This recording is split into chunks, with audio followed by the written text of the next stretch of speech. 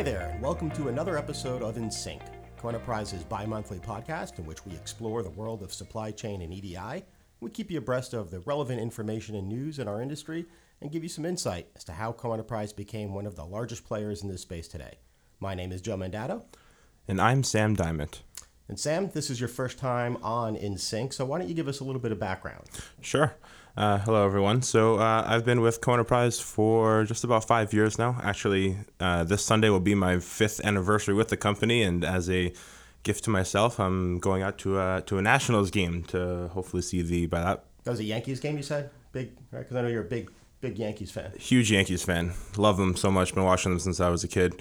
Hopefully by this Sunday, the Nationals will be in first place, and I can join the ranks of the Yankees. So we'll see. Keep my fingers crossed. So I've been with Coenterprise now for just about 5 years with client services. Over that time, I've had the opportunity to work on a great number of projects, including EDI with companies in many different industries, including manufacturing, retail, healthcare, publishing. So I've had an opportunity to see how many different companies and many different industries use EDI, and that's something that I think has really helped me see the value of Syncrify. Right, and Sam, you and I have been on more of these Syncrify implementations and training sessions than anyone else in the company. So it's been 3 that we've had together, you and I, even though we have a large number of these implementation folks from your team working on Syncrify. So that's been fun, being able to travel with you to all these different types of companies. Okay. Great. So Sam, because of that experience, that's why we've asked you to join us today for our 3rd installment of our series called EDI Explained. So this is a series where we take a look at EDI documents that we feel are underutilized by our customers, whether it's due to the complexity required to implement them, or simply just not knowing what the value is that these EDI documents provide to the business. So, we at Coenterprise think that largely it's because of a lack of understanding of these document types, and really a lack of understanding of knowing what modern innovations like Syncrify can do to help bring value to the business. So today, specifically, we're going to talk about the 889, which is called the promotion announcement. And we're really going to, we're not going to get too technical. This is going to be an episode that, again, talks about the value of this document. So let's get into it. Sam, why don't you tell us first, what's the use of the 889? Why is the promotion announcement important? Sure. So the 889, the promotion announcement, is a way for suppliers to communicate to their customers of different deals that they have going on. It'll have the products that qualify for the deal. It'll have what types of conditions apply to the deal. So, for example, buy one, get one free, or more so in this industry, buy one, get one 5% off, and how long the deal will last. So like any EDI document, the 889 is a speedy and an automated way of communicating those changes. Sam, can you give an example of why that might be particularly useful with this document type? Sure. So you mentioned it, and speed is the important thing because the customers that are getting these announcements really need to be able to get the information from their suppliers while the deal is still current. So one of the examples that's really particularly fun to me is a lot of grocery chains or other retailers will get these promotion announcements from their suppliers for beer or other liquor types during the football season. And one of the examples I remember is if you buy 12 cases of whatever beer, you get the 13th one free, which obviously is very important to me because we drink a lot of beer during the football season. So that's a good afternoon for you, right? 12 cases, get the 13th free. Yeah, 12 is my record right now. So we'll see if I can get that 13th one for free next year. Sounds good. So that's a great example, Sam. The 889 is very big in the CPG, consumer packaged goods industry.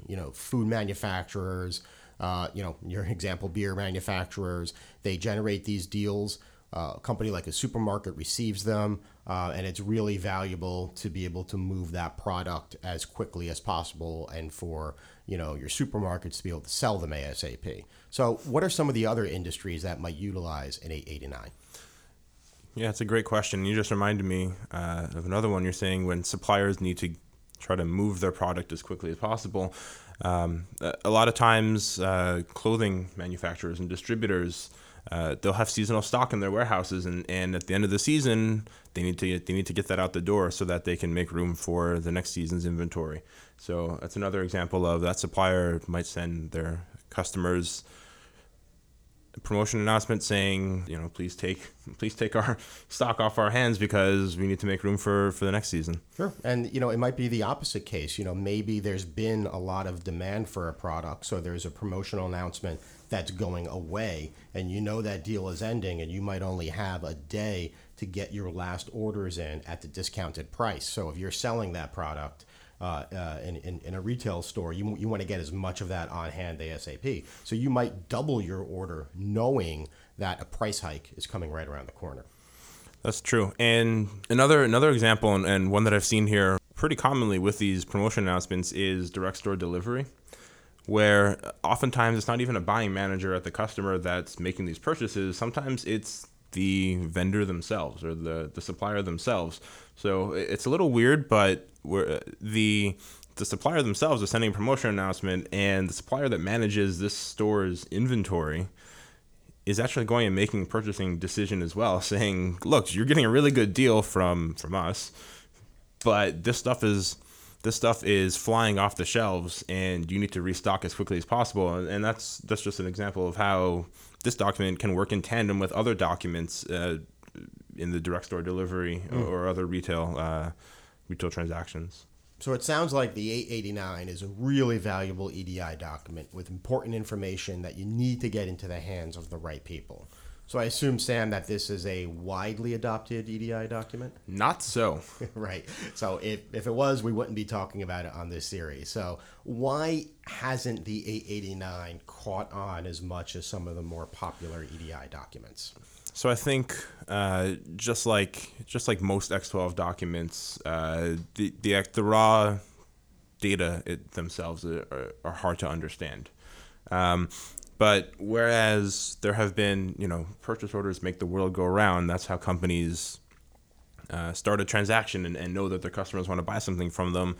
Promotional announcement isn't as transactional, if you will. It requires somebody to look into it and say, yes, we want to use the information that this is conveying to us to then make a transactional decision, like buy something from the supplier or whatever the case may be. And so the information in this document is very complex. It's a little bit confusing. Whereas something like a purchase order makes the world go round. A customer is going to send a purchase order to the supplier, and that's an actual transaction that's saying we intend to buy these goods, and you should ship them to us, and we're going to pay for them, so on and so forth. This is the kind of document that actually requires somebody to look into the document, analyze the information, and make a decision based on information. And as we all know from EDI, it's not human readable. It's not supposed to be human readable. And just even looking through the document right now, there's all kinds of different things in here that nobody in their right mind would actually want to look at for fun or to go ahead and analyze this. In addition to all of that, in order to actually make it readable, make it usable, this is going to require something to go through the information and parse it out so that somebody can look at it and not have to look at, I don't even know what I'm looking at right now. So right. So and in addition, there are hundreds of different kinds of promotion deals. So a lot of companies that we've talked to have what they call deal management systems that ingest this data. But when you have hundreds of different types of ways that a document could be sent, a percent off, a value off, like you said, buy two, get one free, buy three, get one at a certain percentage off. There's so many different complex ways in which this information can be sent to a deal management system. Many times the challenge is these companies don't have enough time to map that data into the deal management system. So, that data might be there, it might be useful, but unless you put it into a system where somebody can view that data in an actionable format, then that data is useless. So if only there was a product out there that did this off the shelf and there didn't require any mapping at all.